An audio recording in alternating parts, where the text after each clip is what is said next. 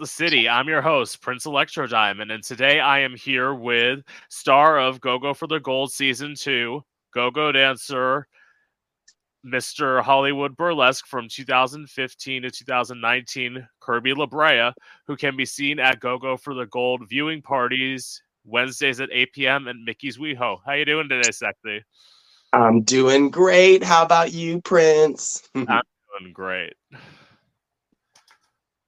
Work. So Yes. where are you originally from? I grew up in the San Fernando Valley of Los Angeles, so I'm a Valley boy.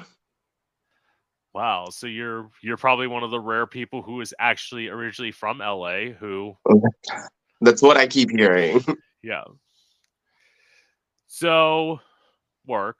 I am from Florida, unfortunately. Lots to happen there, though. Yeah. I'm still unfortunately in my small town, so like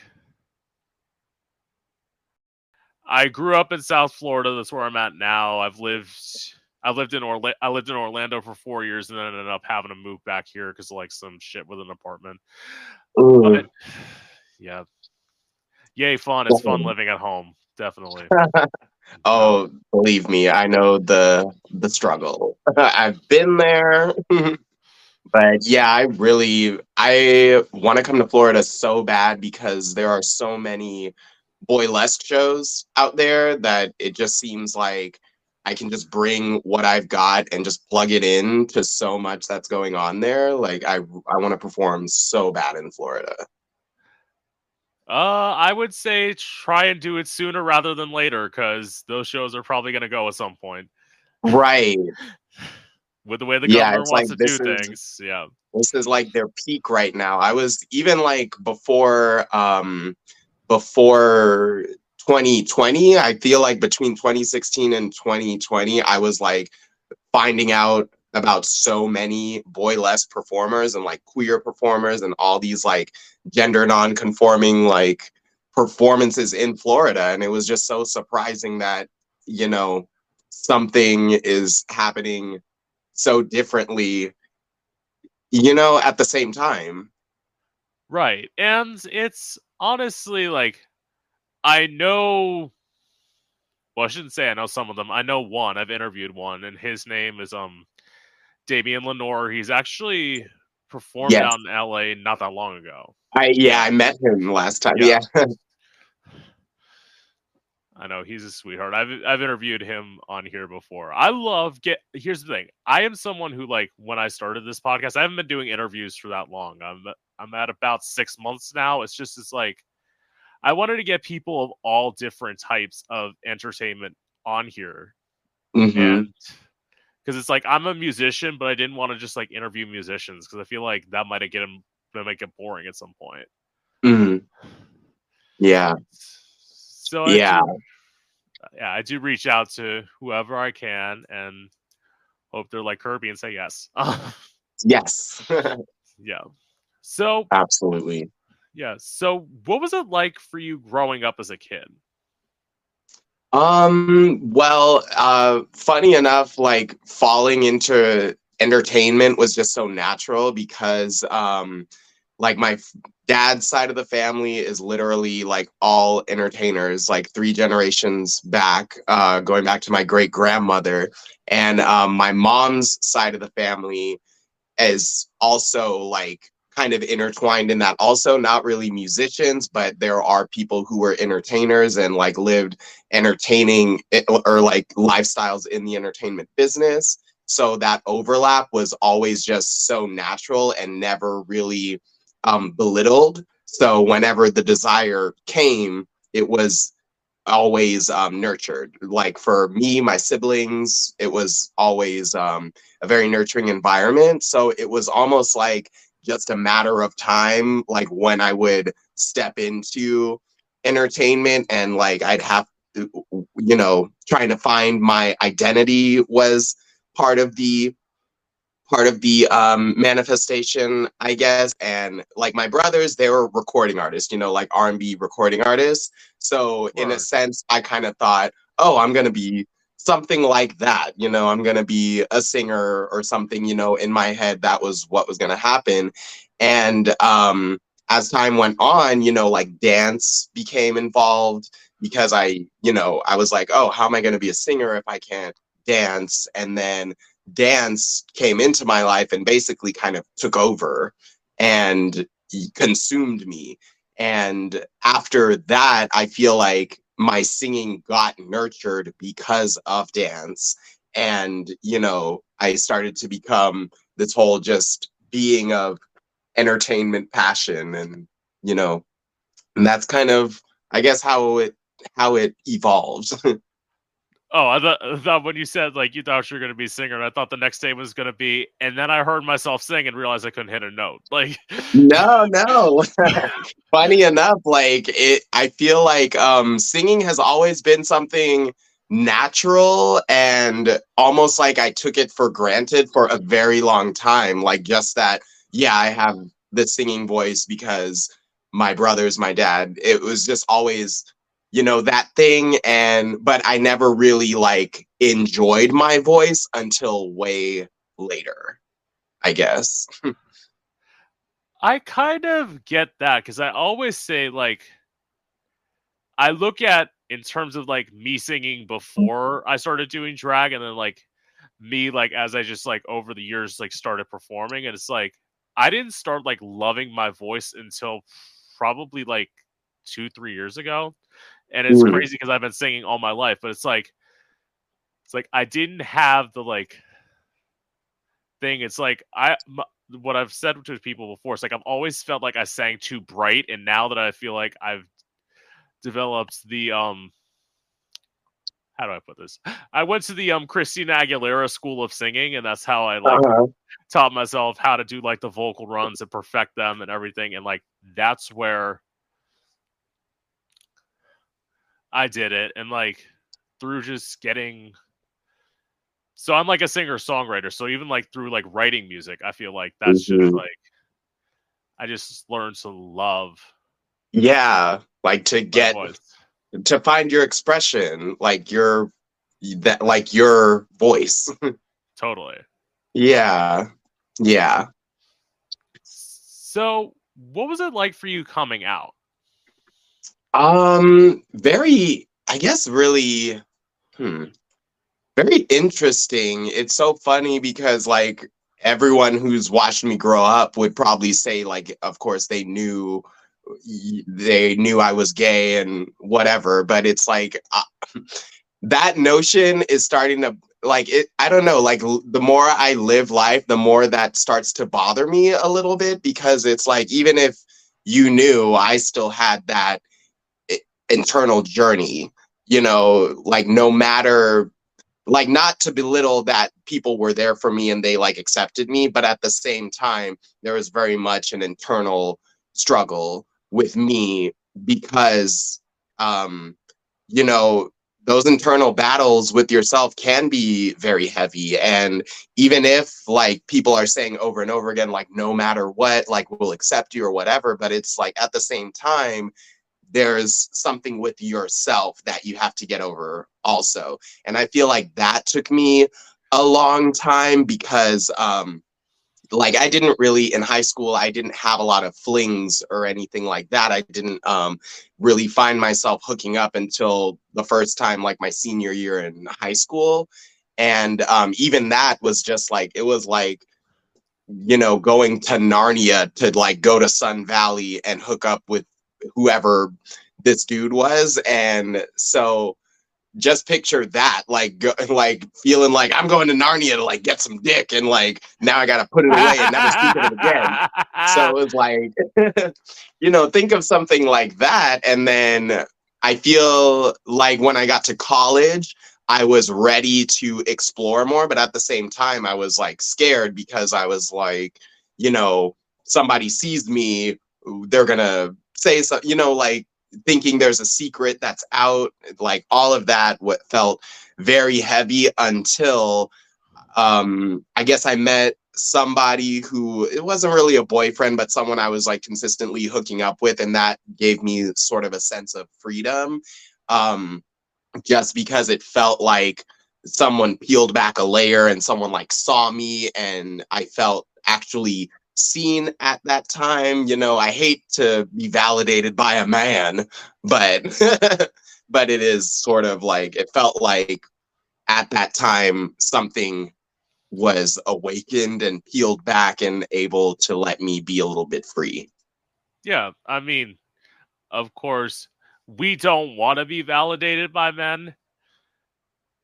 I had that experience as well. I'll talk about it a little bit later. It has to deal with body image. So it's like, I totally get that. To my coming out, as I say, in some ways, I was fortunate. I would say fortunate, yeah, unfortunate. So fortunate that I only had to come out to one parent because my mom died 4 months before I came out. So it's like I only had to come out to one parent, which made it a little bit easier. But wow. Yeah. And I have an older sister who had to come out too. The unfortunate part was I came out to a youth minister. Mistake. Oh no. Because I told him about this like performance idea I had with a knife and how I'd like practiced it. It just doing like dramatic stuff. So I told him about this. He left the room. He came back in about 10 minutes later, said, "You have one of two options. Either you're coming with me or I'm calling the cops." Oh my, what? So I went with him to get a psych eval. I passed it. He made it seem like I was lying. And as a result, I got locked in a mental institution for 64 hours. Oh my gosh. Yeah. What on earth?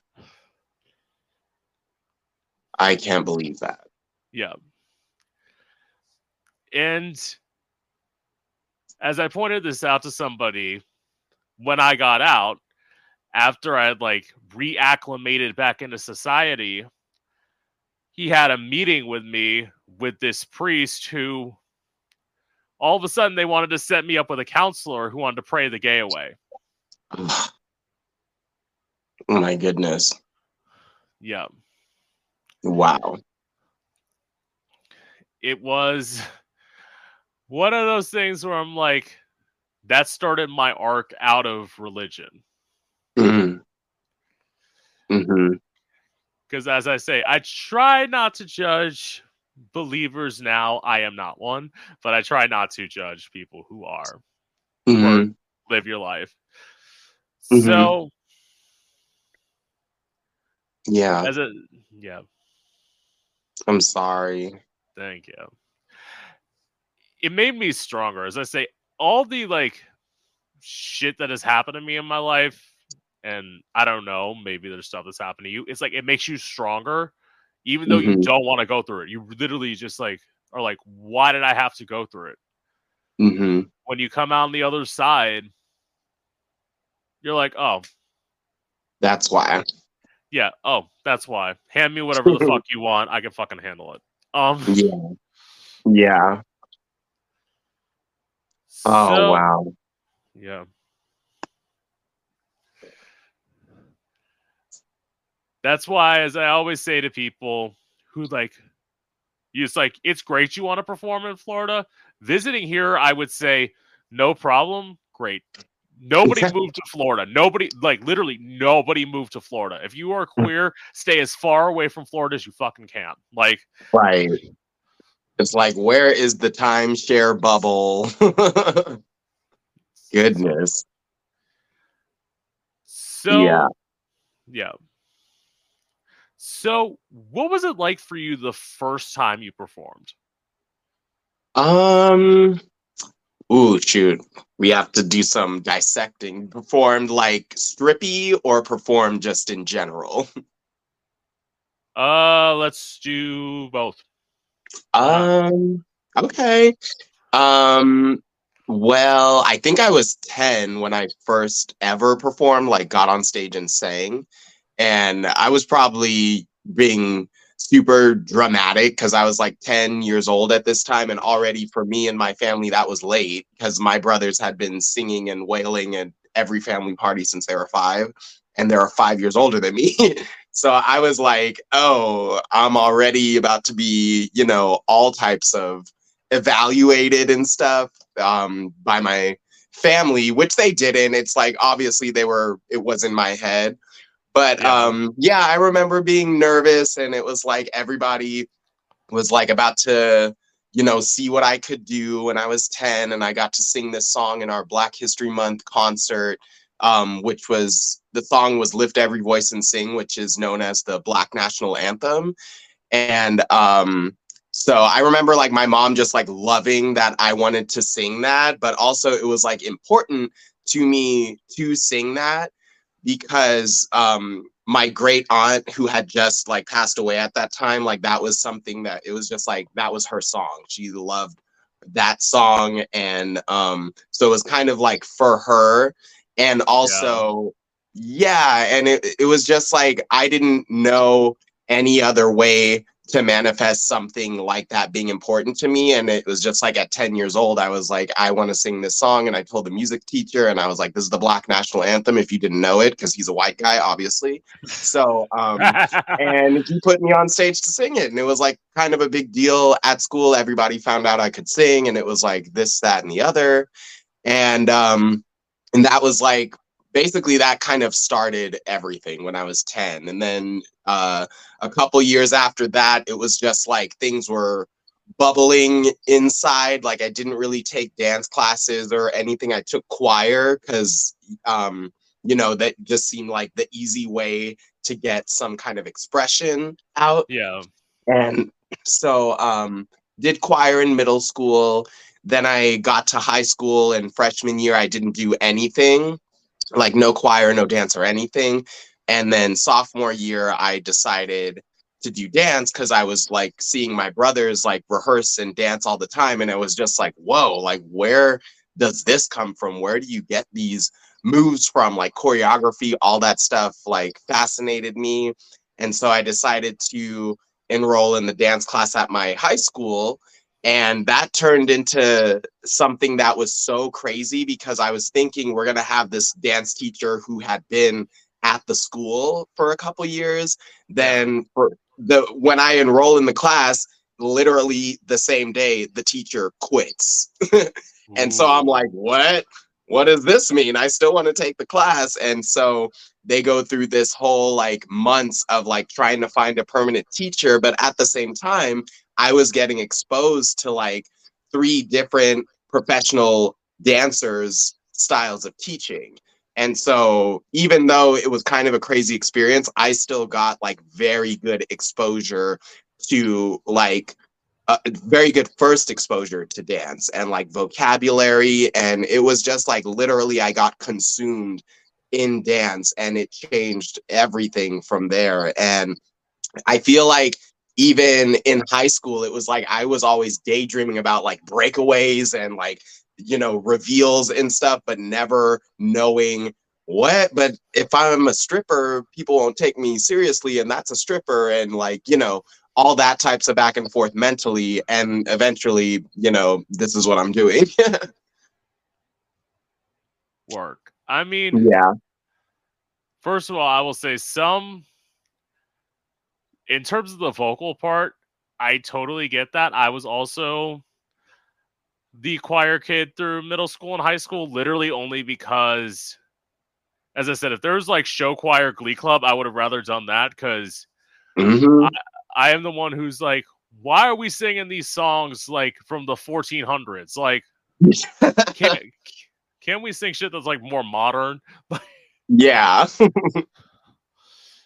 Seriously, and my last 2 years of high school were when Glee came out, so it was like you really thought you were doing something being in choir at that time, believe it. Oh, you're less work. Yeah. See, this is the point of how some people say you can't tell black people's ages. I thought Kirby was younger than me. Turns out Kirby's older than me. Yeah. Dirty 30, Birdie. I literally just turned 29 yesterday. So like, Oh, really? yeah, Congrats. thank you. So yeah, so my first time performing, I guess I'll do before I started drag and like after. So I would say the first time I didn't do much like solo performing, even though I always knew I was destined to be an artist. I was the person who like, or be a musician, because I was always, whenever we had time in the choir class, I would be in the back like corner with my friend, like singing him this new song that I wrote, and Extracurriculars. yeah. And as I said, didn't do much. And then when I started performing in drag, as I say, being a singer, I actually have one of the like weird drag weird drag experiences because I started doing drag at open mic nights. So like, Oh. so it's like being a singer who performed electronic music, which is primarily what I write, Mm-hmm. going before all these acoustic acts. Mm. Some people either loved me or they hated me, but I feel like that's how it is with like all forms of entertainers. It's either like you love it or you hate it. There's never Yeah. like a middle ground, because I wasn't, how do I put this? I wasn't a safe artist. I Mm. still am not a safe artist, and I kind of love that about myself. I love how I'm not like the cookie cutter clean like Taylor Swift artist. Like, no, Mm-hmm. I'm edgy. Yeah. Like, one of my vocal inspirations truly is like Lady Gaga. Love her. Yes. And like, I identify with that. So like, that was, so as I say, what, doing open mics. I did open mics in karaoke. I did that, like, I used to do 2 shows in one night. I did that for 5 Oh, months, and then 5 months, and then like I figured, I'm like, I gotta get rid of one of these, because like I can't be doing this every, because I would be like leaving my house at 7:30 and not getting home until like 12:30 at night. So it's like, yeah. yeah, this is not, no. It's a marathon. Yeah. Wow. So eventually I just started performing in queer places, and now, being that I'm in a small town, like I don't do gigs much. Like, Mm. probably in the last year I performed 2 times. Like, Mm. just Yeah. sad part of living at home. It So happens. I yeah, know. Believe me, like speaking of living at home and being a queer artist, that is like, even though my mom was like super supportive of just me being queer in general, the burlesque thing actually was a huge weight on mine and my mom's relationship. Like when that came into the mix and when it became like central to my life, it like caused a huge rift in mine and my mom's relationship. She like had this whole idea that I was like cheapening myself and like, that sort of thing. Very, very trying to be protective, but at the same time, it it came at me in this way, like, are you trying to tell me not to celebrate what I've just found in myself? I had to right. relate it to her like that. Like, no matter, you know, how you're offended, you must see what I'm doing to people, what I'm doing for people that is beyond that. It's like way more important than that. I'm not just showing my grundle for no reason. Like, damn it. So, yeah, that was like a huge um, obstacle for me and my mom personally, and it took a lot to make her understand like it's more than me just like showing my ass and slapping my ass. Like I'm fully entertaining people and like kind of changing people's perspectives, and that's what I'm really here to do with this. Make them pay attention. Yeah. Yeah, I totally get that, because like I will say, like, watching your stuff, like, you're so good. Like, I will admit, Kirby's my pick to win season 2. Like, definitely, because there's some people who see Rico and they're like, "Oh, it's time for a white person." I'm like, no, let's have Kirby win this season, and then season 3, y'all put Prince Joshua on, and he can win then. Like, oh my god, that's funny. yeah, I do. I love Prince Joshua. He's good. Yeah. Thank you. You're welcome. Yes. But yeah, I'm all about just the queer liberation. I feel like it also like I feel like I'm so steadfast in trying to be in this celebration of queer liberation, just because even when I started burlesque, I didn't even know if I wanted to be like, you know, like an out queer artist. You know, I didn't know how that was gonna be. I didn't know if I would be able to get gigs, if I was like gonna be a male stripper, and what kind of gigs I would get.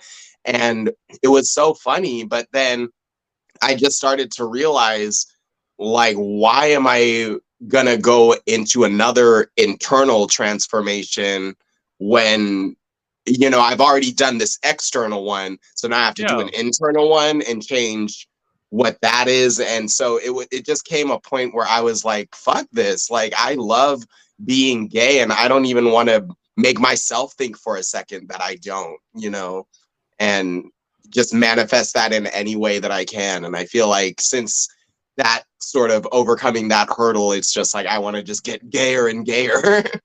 Yeah, because there's so much, I would say probably definitely to like, especially when we come, well, for some people, not for all, like, I feel like at the time that like we were coming out, the whole like femme gay thing wasn't really like acceptable as it is now. Right. True. And I feel like I've always been sort of a femme-centric type of person. And it always seemed like at that high school, college time, it was like a weird cusp time where it was like people were trying to, you know, open it up for that. Yeah. And it was like a lot of people like rebelling against those tropes of like anti-feminist, you know, because I even remember going to the club and seeing one guy who I probably haven't seen him since then, but he was like this twink club promoter in this total gender non-conforming outfit, like dressed like a fawn or something, but like a nightclub version. And I was just like, I was 18 and I was like, I'd never seen anything like that. And I was just like, what is this? Like, what is he doing? And he was just there, like, checking people into the line. And so it's like, yeah, like stuff like that really was the stuff that was just opening the curtain for stuff that is like the sensation now that people are acting like it's brand new, you know? Totally. I will say, just going back to this week's episode. So I'm going to ask, like, obviously, yes, your outfit that you wore when you performed was an ode to Wonder Woman, obviously, but was it also kind of an ode to Tandy Amon Dupree? I don't know if I even know that. Oh God. Okay. So obviously not. Okay, so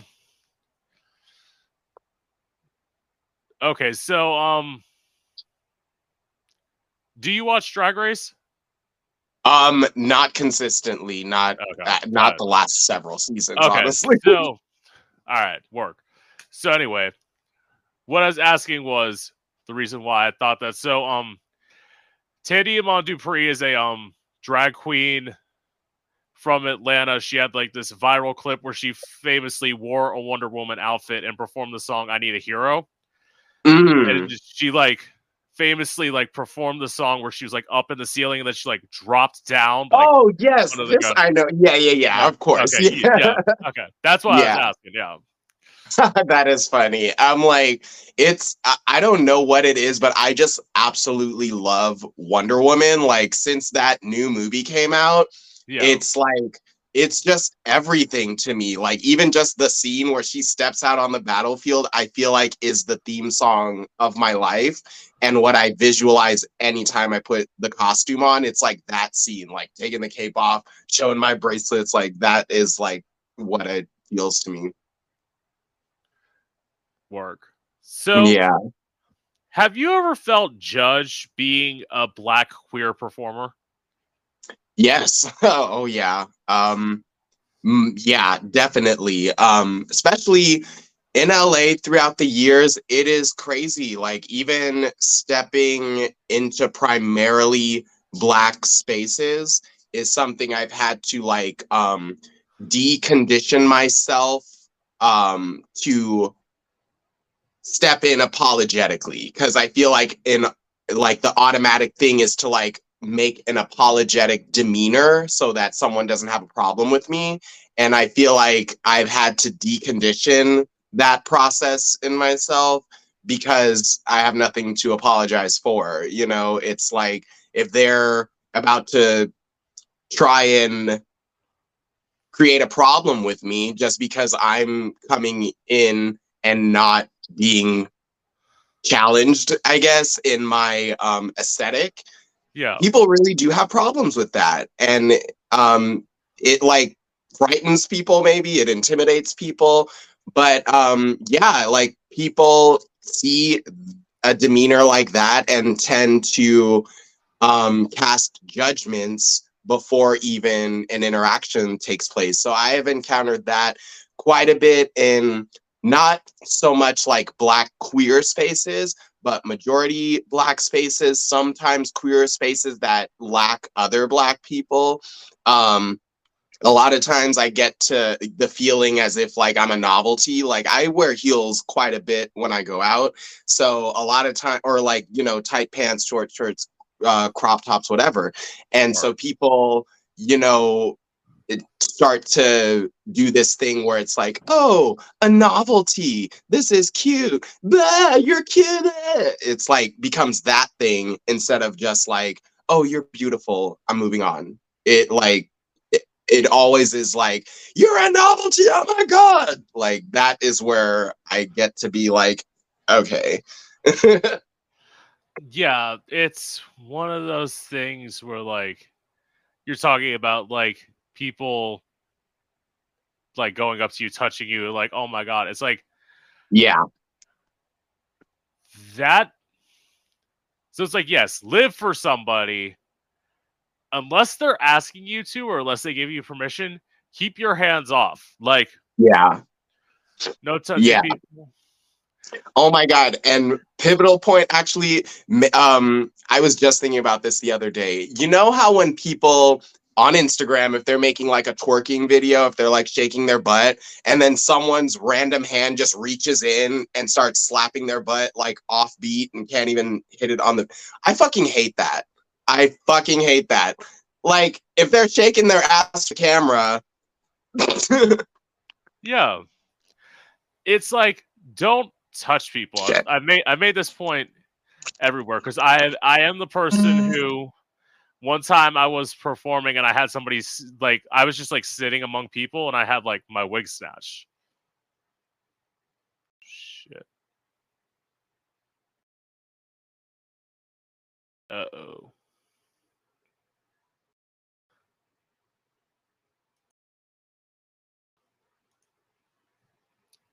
Damn. Okay.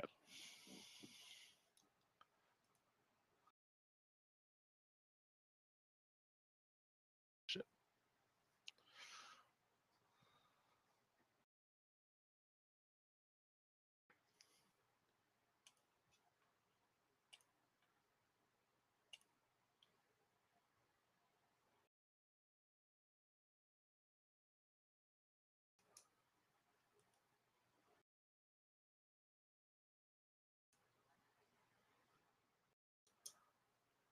One second. Let's see if I can get Kirby back.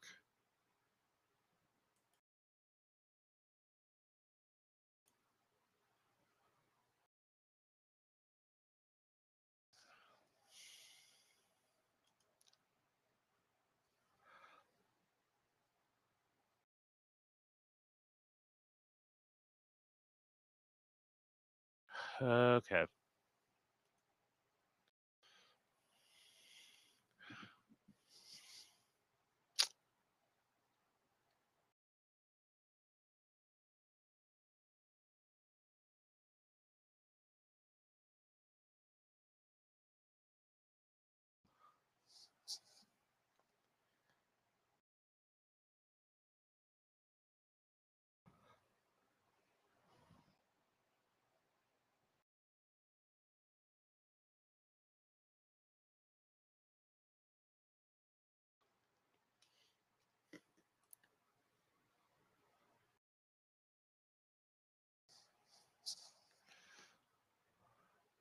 Okay. What's going on?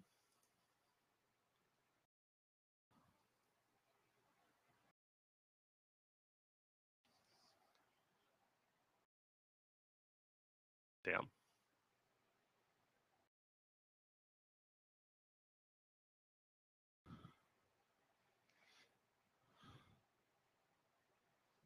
Shoot. Oh boy. Okay.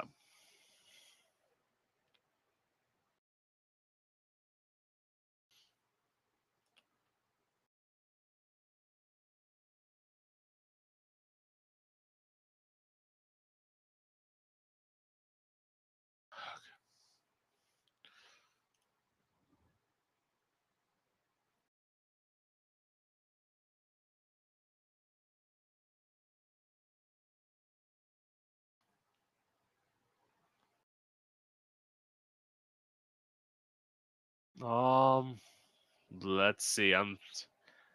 Okay, so for those of you who are listening and watching, apparently Kirby's phone died, so I guess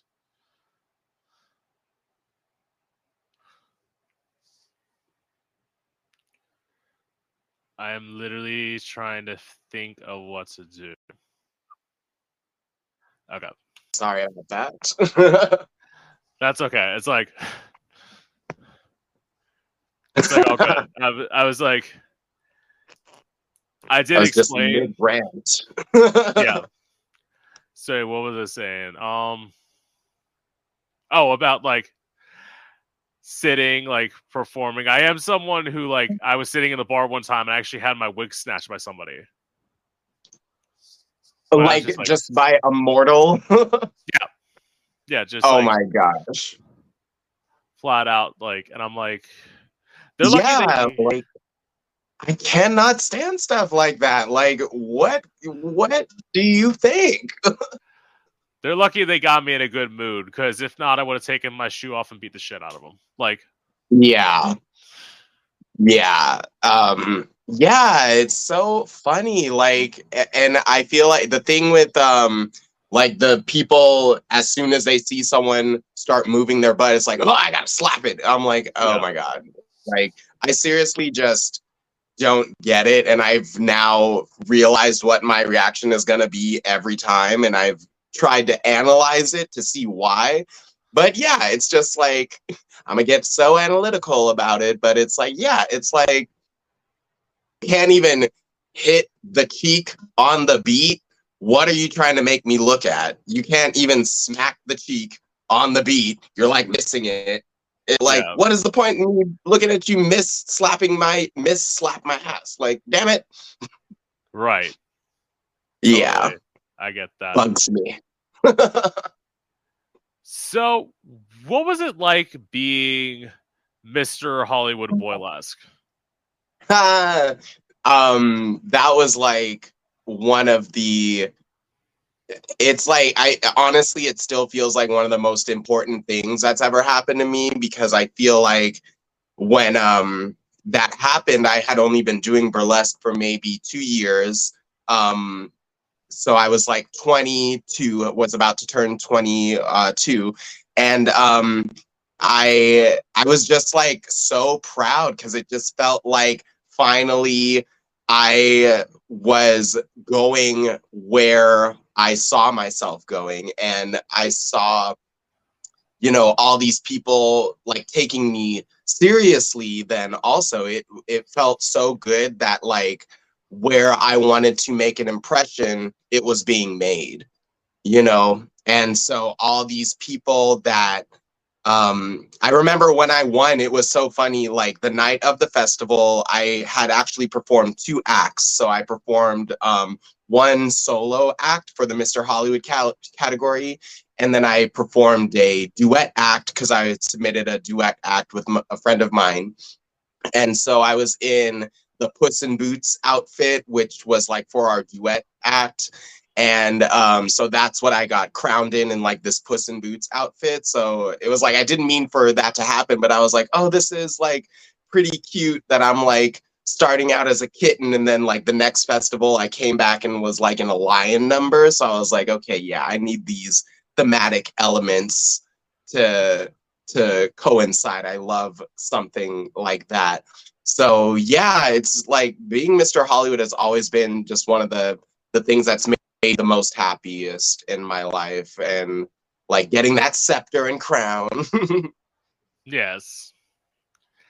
It's always great to win things in queer spaces. Wouldn't know it myself because I've never won anything. But it's like I can totally get that. So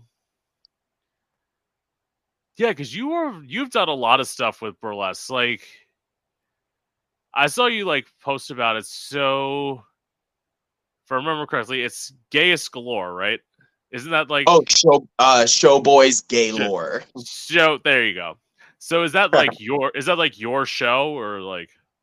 Yes, so that is like my show that I produce. It used to be a partner effort. Like I had a partner who used to co-produce the show with me. But she's more focused like on her music career. So I've taken the Showboys show and it's like pretty much mine now. Yeah. So yeah, it's my creative baby.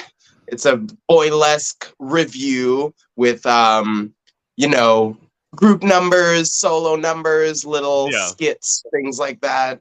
A little queer variety show. Yeah, and I literally only know about that show because you featured 2 people that I've interviewed on here, one of whom's my friend. So you've featured Silver, who I love. Yes! And you've also featured my friend Phoenix, who, like... I love Phoenix, oh my gosh. Yeah, Phoenix is great. Yeah, Phoenix is like my life. Honestly, he's just my life. I want him honestly in like every show that I do, just because I feel like it just is everything. It works. Yeah. But that bitch is busy. I know that for a fact. Like constantly like working. Anyway. Yeah. Always at events, yeah. Well, I mean, that's how you get to know people. So that'll probably be like the one thing. So I always say when I leave Florida, at some point, I'm probably going to end up in LA just because, like, as everyone said, it's the inevitable. It's literally, it's easier to interview y'all. You actually show up. Yeah. Because I've had plenty of people ghost me. When I told people that, they're like, there's somebody who's like, that's happened to you before? I'm like, yeah. Of course it has. It's not something I like love, but it's happened. Yeah. Yeah. Oh Lord. I mean, yeah, it would definitely be a little easier to facilitate, probably. Yeah. Work. So, what made you audition for Gogo for the Gold? Well, it's funny. I think when the first season aired, I was probably working in WeHo at a sex shop right near the clubs, and I remember a couple times seeing some advertisements either like on the street, and I saw like one on the street and then I saw one on Instagram. And immediately visually I had caught the vibe of the show. Like I saw Bryant in the heels, I saw Rico in the splits, I saw like these familiar faces. So I was like, oh my God, is this like a go-go competition show? And it must have been like after the first couple of episodes aired. But I didn't watch any of the episodes yet. And then I think I helped Bryant at my shop. I remember selling him a top one day. And I remember like I had seen him at the Abbey because he go-goes there a lot. Yeah. And I remember seeing him at the Abbey. And then I remembered seeing him on the poster. And I was like, oh, shoot, he's coming in for TV shit. And then months and months passed. And I started to see they were posting submission calls for season 2. And so I was like kind of hesitating. I was like really hesitant just because I was like, what am I going to dress up in my living room, blah, blah, blah. What am I going to put on for this submission? And actually some more time passed and I ended up going to the hospital. And when I had to get surgery, I had to get my gallbladder removed. And then the day that I came out was like the day to submit, or that was it. And I was like swollen from surgery.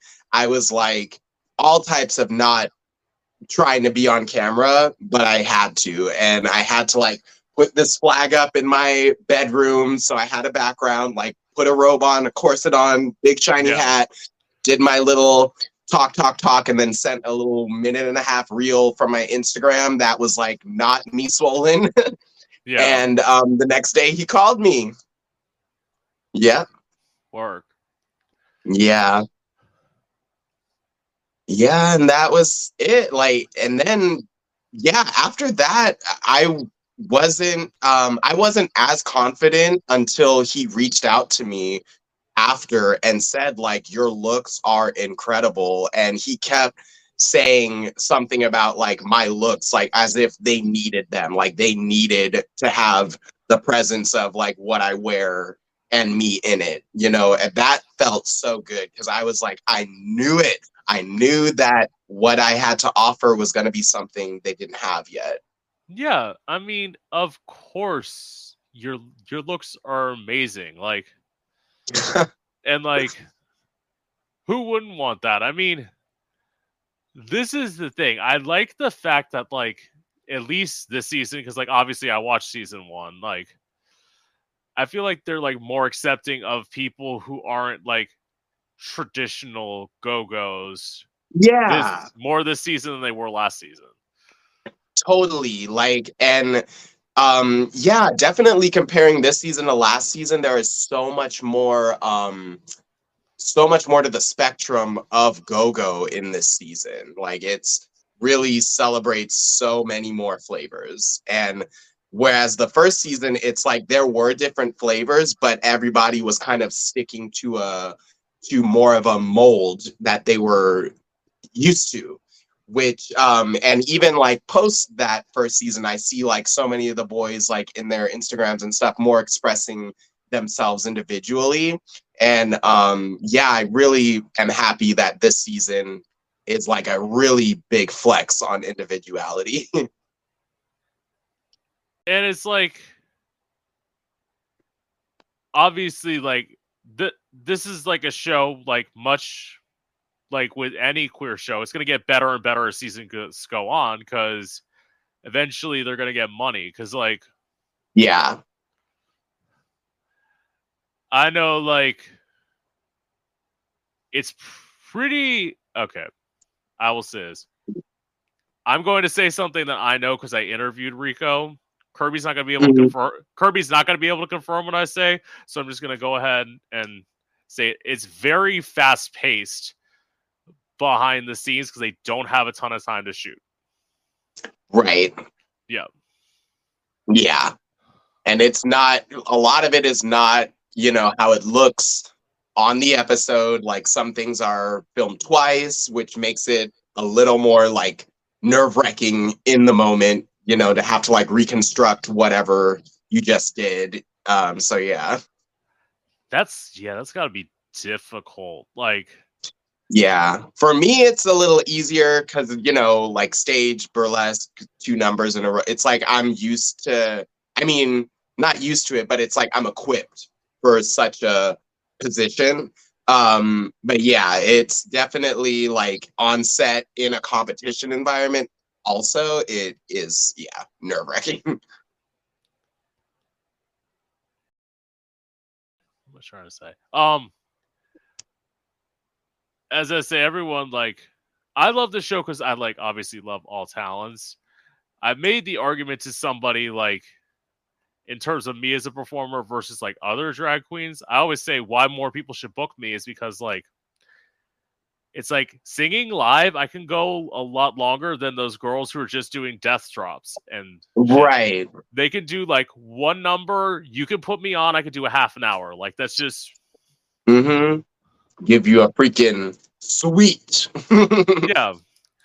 In fact, I did that going back actually to my open mic days. So when I like started performing as Prince Electro Diamond, they were in between hosts. So like there were times where like they couldn't get anybody to go to the night, and I'm like, I was a bitch who like I'm like, look, keep me on. Like I'll do 5 songs. I don't care. Like it's like Yeah. keep We're me gonna keep on. the show going. Yeah. Yeah. Yeah.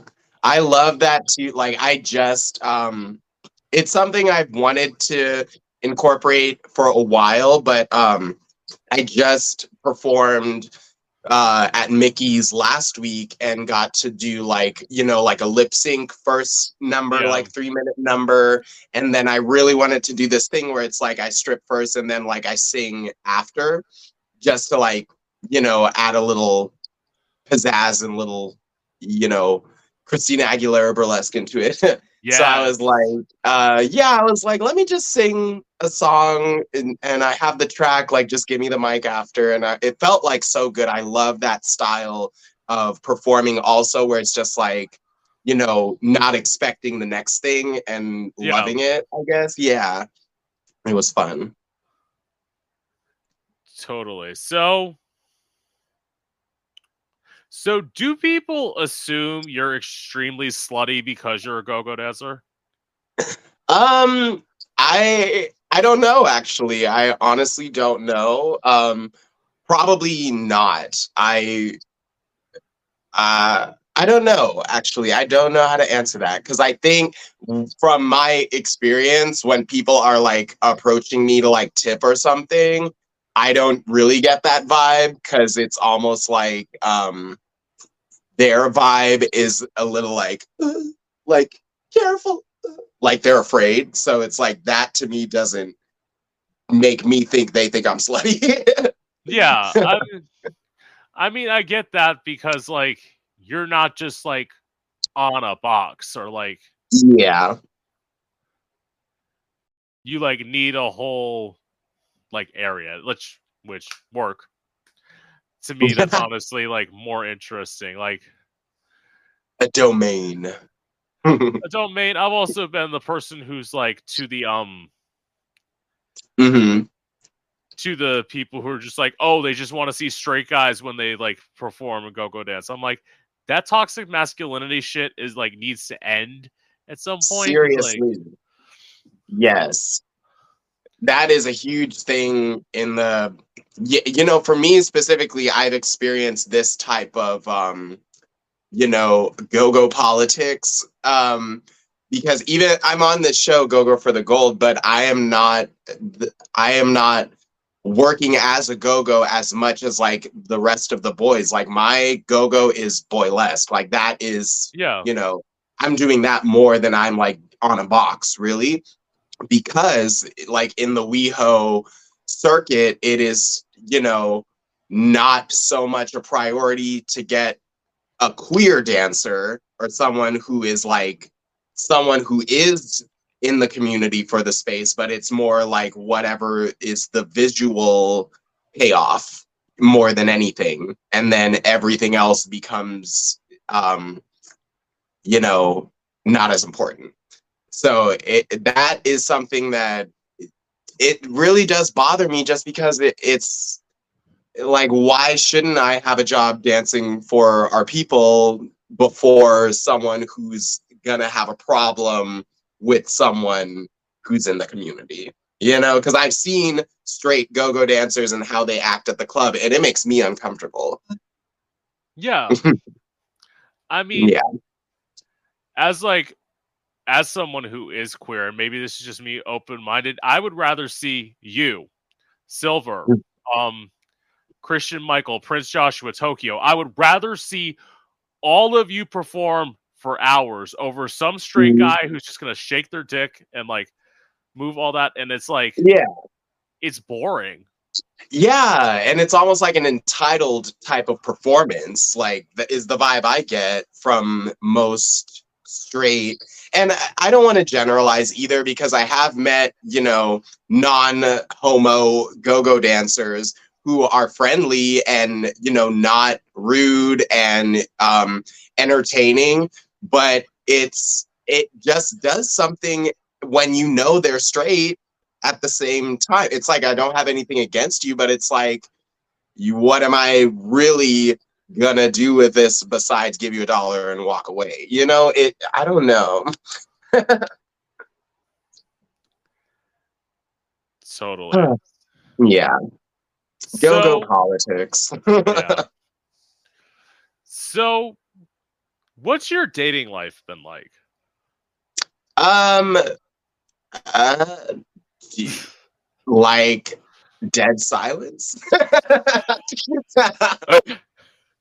Yeah, I mean, you know, Grinder is what I use, and the apps, and it's just, you know, I haven't had any action really. That's all. Wow.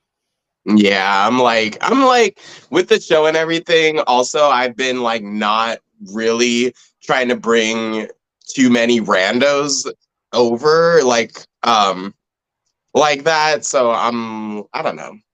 I'm in a lurking period right now. I mean, I would get that, especially with you being on a show now. You always have to think, I mean, granted, are you on like the biggest show ever? No. But like, Right. are you on a show that people, especially queer people, probably in WeHo know? Of course. So Mm-hmm. you have to think, are they here because they want to be with me, or are they here because they want to be with Kirby Labrea, the person who's the star of this show? Right. And I'm like, I feel like even that, it's like, it's so funny to even start to formulate thoughts in that way. Cause it's like, I don't even want to start gassing myself up in any way to start any kind of, you know, mental thing like that. But it is like, it is funny to go somewhere in WeHo and just hear one person like mention it. And I'm like, oh, that was cool. They know me. But yeah, it's like I remember like seeing Heidi in Closet on Grinder. So I'm just like, okay, time to open my Grinder. Every time I go to WeHo, they gotta get a load.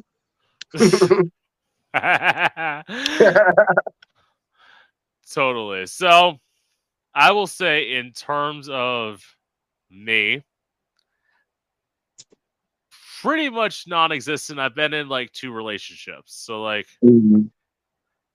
I was in one for a year with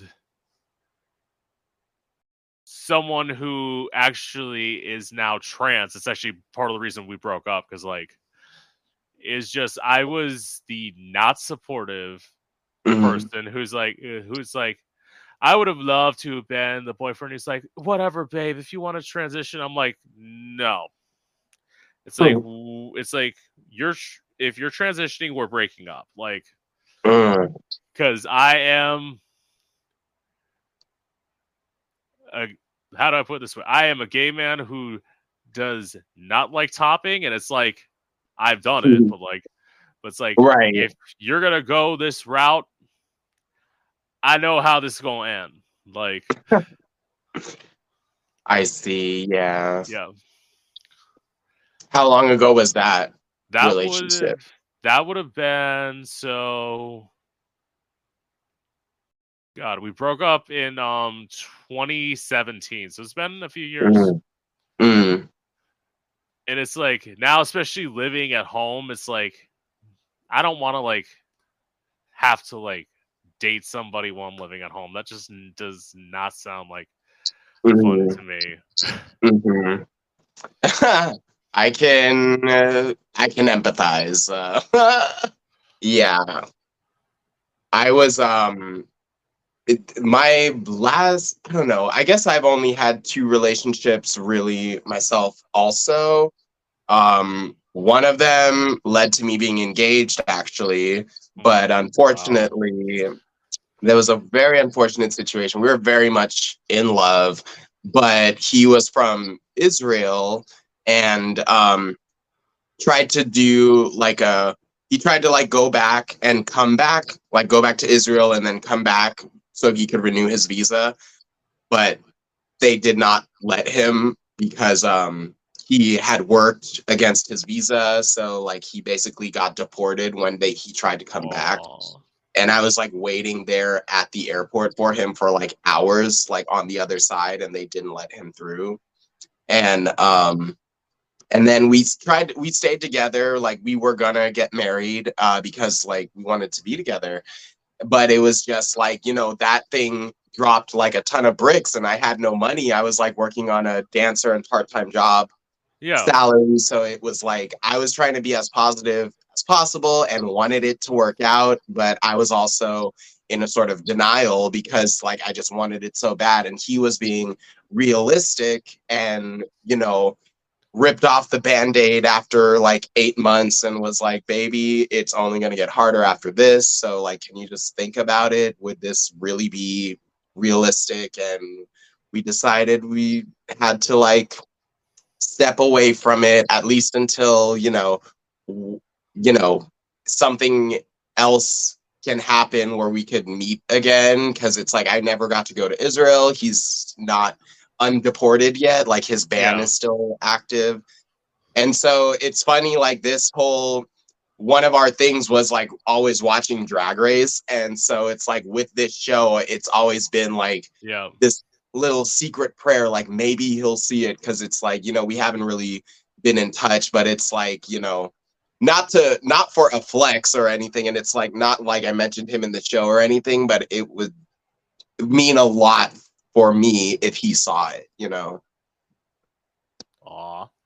Yeah. As I will say, and then in terms of anything other than that, it's mostly sex with, for me, predominantly black guys, literally just because, as I always say, I have a fat ass and black guys are into it.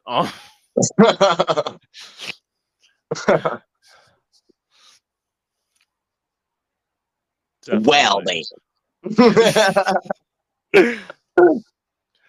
And it's also like, as I always say, like some people have the like glorious story of losing their virginity at 15. Not me. Yeah. I feel like I've lost my virginity like 4 times. Like like there's the being naked with somebody, then there's someone grabs your dick, then you grab someone's dick, and then there's penetrative. See, I split mine up into when I first like gave head, when's the first time I topped, when's the first time I bottom, because they did not happen at the same age. Time. No. I wish would have made my life easier. So it's like 21, 22, 23. So like I was yes. All the virginity spectrums. Yeah. Yes. Work. So have you ever suffered from body insecurities? Oh yes. Yes. I actually did have weight issues until I was like about 16. I was pretty chubby from like 12 years old to 16. And so I was always like very insecure because my brothers were like very fit, like from their whole teen years. So that always got to me also, because it's like I always saw my brothers, they're so fit and I'm not. And then actually when I was like in my sophomore year of high schools, that's when I started to shoplift diet pills actually. And also like midway in my junior year, like not, I don't know if it had anything to do with the diet pills or whatever, but I was taking so many. And then also I became type 1 diabetic at the same time. Oh, wow. So it was like, and it was unchecked. So when you're not, when your blood sugars are extremely high and not going down, your body eats its own fat. So wow. so I lost like 30 pounds or 25 pounds in like a month or something like that. It was like jarring to everybody from the outside. Everybody was like, Kirby, you like dropped all this weight. What is happening? My mom was asking me if I took diet pills, and I was lying to her because I just didn't want her to find out.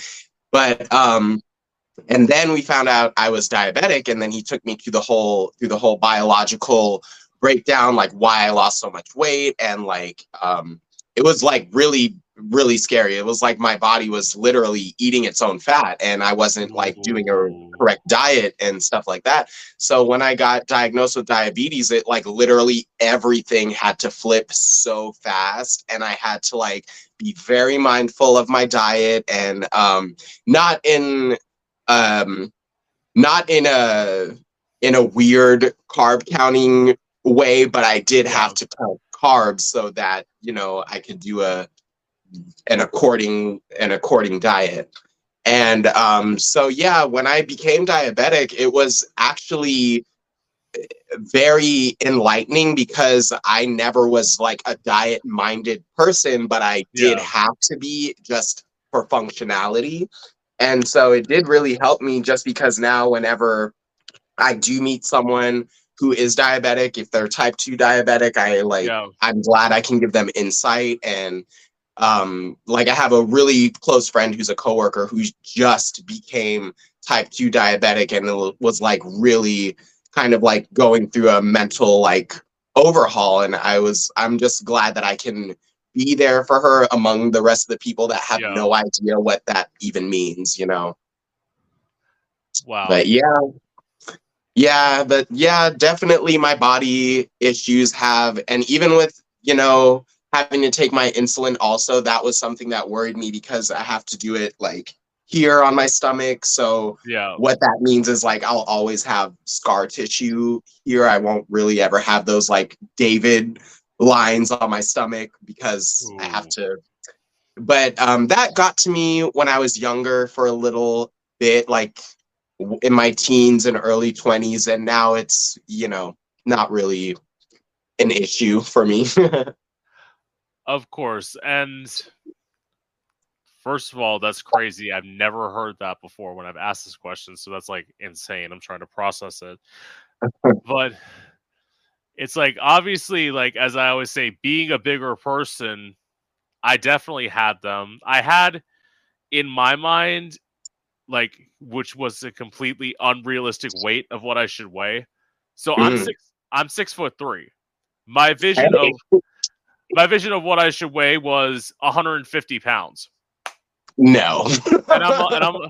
and I look at it, I'm like, you literally would be like anorexic if you weighed 150 pounds. Like there's like no way that's physically possible, especially because like I'm kind of built like a linebacker. So like, no.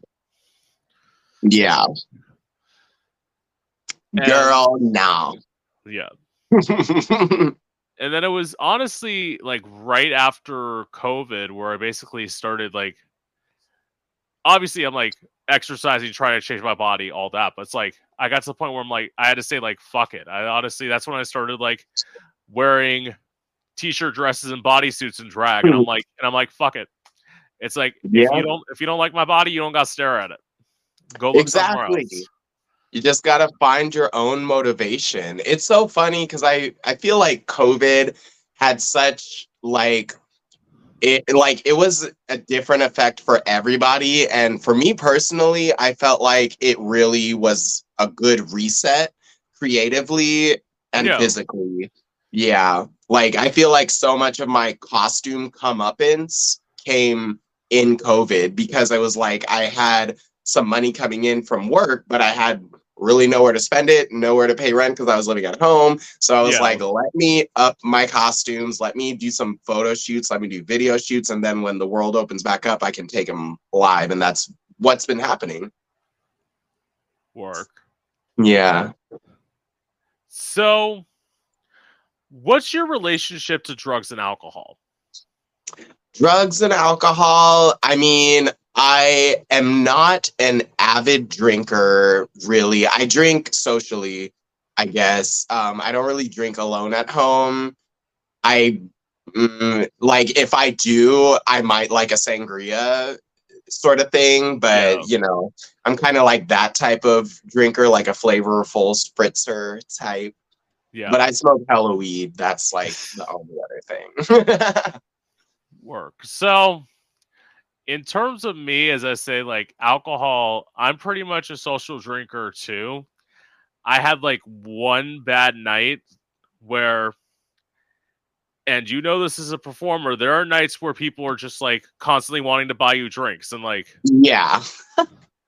I had one of those nights and like, I was driving home and I almost got a DUI. Luckily, like, I was able to like, my dad was able to like pick me up. So like, I didn't Yeah. get into any Evade. problems. Yeah. In terms of drugs, I will say the only thing I've ever abused. So, okay. I have bone spurs in the heels of both of my feet. Oh, whoa. So, like, Fuck. before, they're better now because, like, I'm not working a job where I'm on my feet every day. But when before I got a chance to, like, get health insurance to go to the doctor, I was abusing ibuprofen like crazy. Oh, wow. Like, I was taking 18, 24 pills a day. Like, Oh my gosh. Wow. yeah. Yeah. Oh my goodness. Um wow. I feel like maybe I could chime in like okay. Recently I had a couple like nausea things like I had gallbladder surgery I told you Yeah. before. And that was all fucked up because basically they took my gallbladder out and found out that wasn't even the problem, and that the problem was my liver. And so this liver issue has like it's not anything crazy, it's not failing or anything, but it's like Yeah. caused like some like nausea every now and then. And usually for nausea, like if I smoke some weed, like it's usually like a quick fix. But with this problem, it has been like since last year when I lived with a roommate, it would be like I would be sitting at the bong smoking 6 bowls trying to make this nausea go away, and it Yeah. just wouldn't go.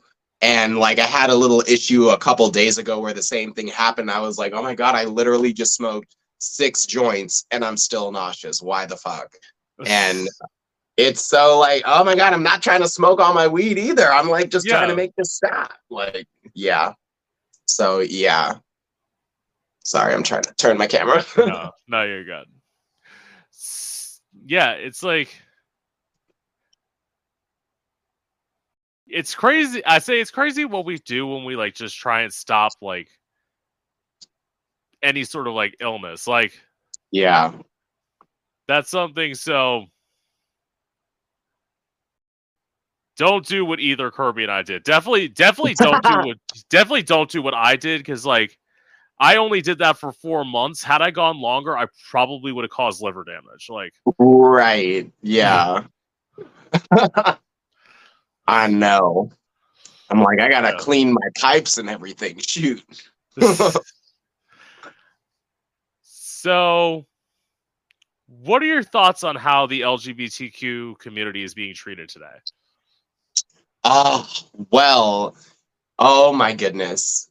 Let me go. Okay, sorry. So, at large, I still get this sense of like people treating us as novelties in a sense, not so much politically. I'm kind of happy with like the liberal political agenda that is to seeking to just have us be presented as equal.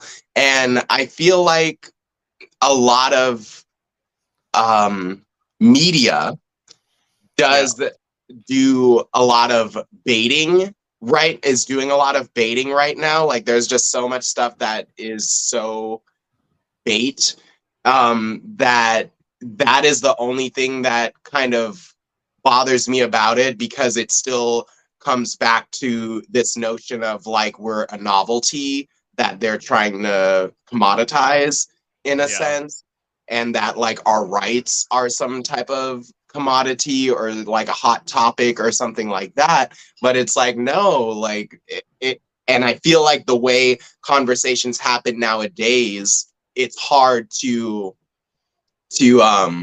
have it take its own life in that way. But yeah, just like I can't stand any way that makes us a novelty, that like dehumanizes us, because it's like even underneath so much of a lot of this work, there tends to be like somewhat dehumanizing aspects. There is this one reality show I watched with he's the prince of a province in India, and he's gay. His name is Manvendra Singh Gohil, and he was on a show that was in England, that it was about like three princes looking for love, and he was the only gay one. And this was in like 2012, and just the way that they treated him then is like, it's crazy. You can't even, this guy is a prince, but because he's gay, they thought they can treat him like this on camera, you know, and like say anything this type of way. It was crazy for me to watch that in like present day, because it's like all that stuff is canceled now. Every notion that surrounded the interaction with him, I feel like is utterly cancelable. But I just can't believe that they were able to get away with something so dehumanizing like that then. But like now, with Instagram and all this stuff and everything being a commodity and being like attractive and bait and whatever, it's, you know, it's not, things aren't too different. And especially with like Pride festivities, a lot of even just the fact that Pride was a rebellion is getting washed away from like people that are just like, oh, yay, gay, okay, flash titties, like, but what about the work that's going into us surviving? You know? Right. Yeah. And I guess that was a long answer. No, you're good. So, like, in terms of that, even some of the language that was used by people back in 2011, 2012, that era, like, to see my, like, greatest example I always go to is the A-List New York, where Austin Armacost was literally talking about a drag queen and used the T word to describe them. It's like, yeah, like what? It's like, seriously? Like, I thought, it's like, this is a show that was on Logo, and you're telling me that this was acceptable back then, whereas like now, now you get canceled for it. Like, literally, Diego Sands proved that, like, getting canceled for doing the exact same thing. He was like, I'm just gonna say the word. It's like no. It's like, no. And even to like a bigger point of trans people, the like whole Rose Montoya like controversy where it's like, oh, she did this at the White House, like that was such a big deal. I'm like, there are people fucking dying. Like, that's what y'all should be talking about. You don't need to be talking about like this like TikTok video. Yeah. Seriously. Yeah, like it, yeah. It's very it's just frustrating, like the dehumanization more than anything is where I feel like people need to check themselves, because it's like they're, especially with like just everything on our phones, it's like people are going with this notion like, oh, I can do that, and I can do that. It's like, the accessibility, I feel like, is playing tricks on people's minds to make them not want to care and make them take so many things lightly, unfortunately. Yeah. Yeah. Totally. So, okay. To my final question, I always say this is the one that always stumps people. So, what's the biggest misconception about you? Oh, I definitely would probably say, it might sound funny, but that I'm only a bottom, I guess. Like, I'm pretty hella verse, and it's not a conversation that it's not something that comes up often, but it's like something that it's readable on people for them to think that of me, I guess. And it's quite the contrary. It's because bottoming is a verb, it's not a noun. So that. Yeah. It's also, it's like okay. You're a little bit feminine, and that's why people think that. It's like let's just automatically assume somebody's a bottom. It's like, well, gee, how about you just ask them? Yeah. Seriously. But even with that, like, the whole that part of our culture is a funny thing to me. Like, I'll call it like bottom blasting or bottom shaming.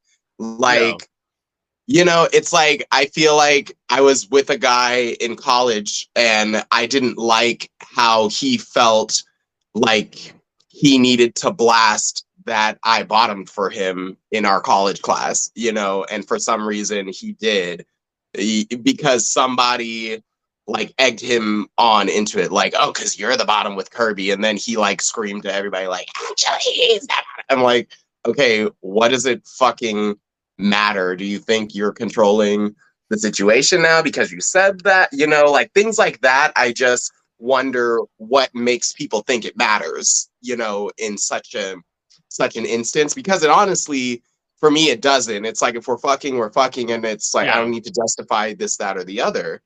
But for some people, it is something else, And to that, it's like, with the people who do bottom shame, it's like, well, gee, I'm pretty sure you're the one who wants something to fuck. Yeah. And it's like, you're going to judge somebody. It's like, this is what you want, baby. Yeah.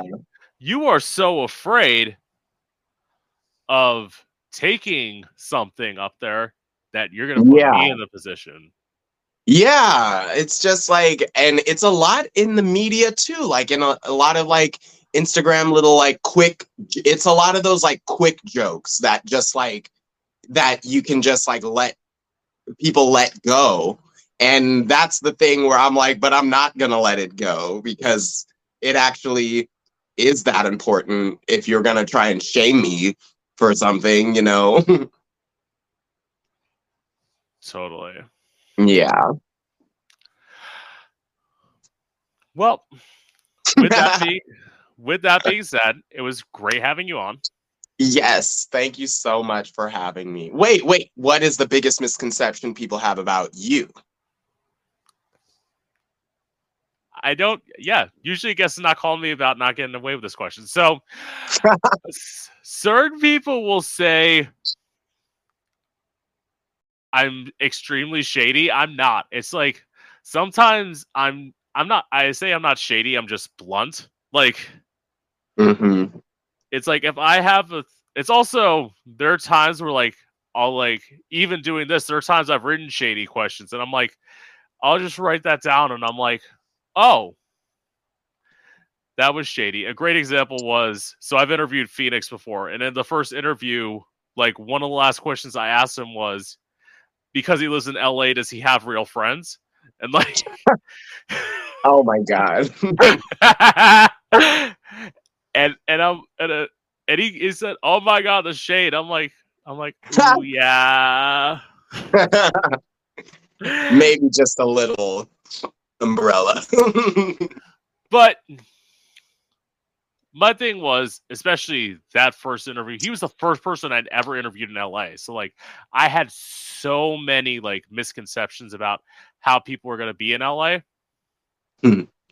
which you probably know living there. Stuck up, egotistical, only care about following, won't listen to you if you don't have above this. Like that's what I went in. And once I found out that there are people who aren't like that, and anyone who is outside of LA, there are nice people. There are also a lot of assholes. It just all depends on who you talk to. It is, yeah. And a theory that I've started to entertain is that most of the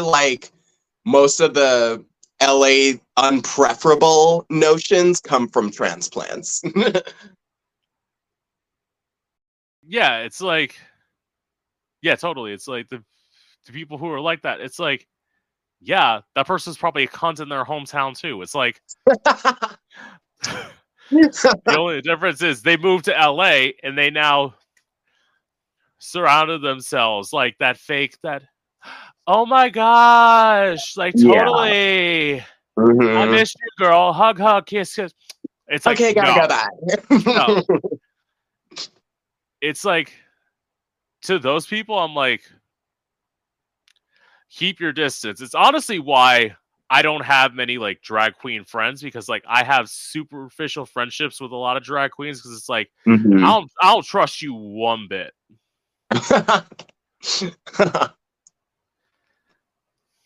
It's like, because I hear about the shit you're talking about me when I'm not there. Exactly. Yes. I did the research. And for me, it's like, I always say, in terms of like being blunt, to my point, it's like, this is the way I always look at it. It's like, why I'm so blunt and honest with people. It's like, look, I've been suicidal twice. There's no guarantee that tomorrow's going to be here. So I might as well say what's on my mind now. And if I live to see tomorrow, I'll deal with the consequences of my horrible decisions then. Amen. Right. Gayman.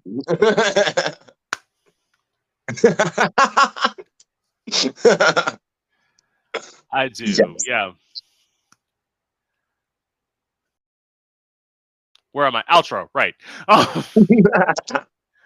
I didn't think so. With that being said, this is Gay Out the City. I'm your host, Prince Electro Diamond, and I hope you've enjoyed.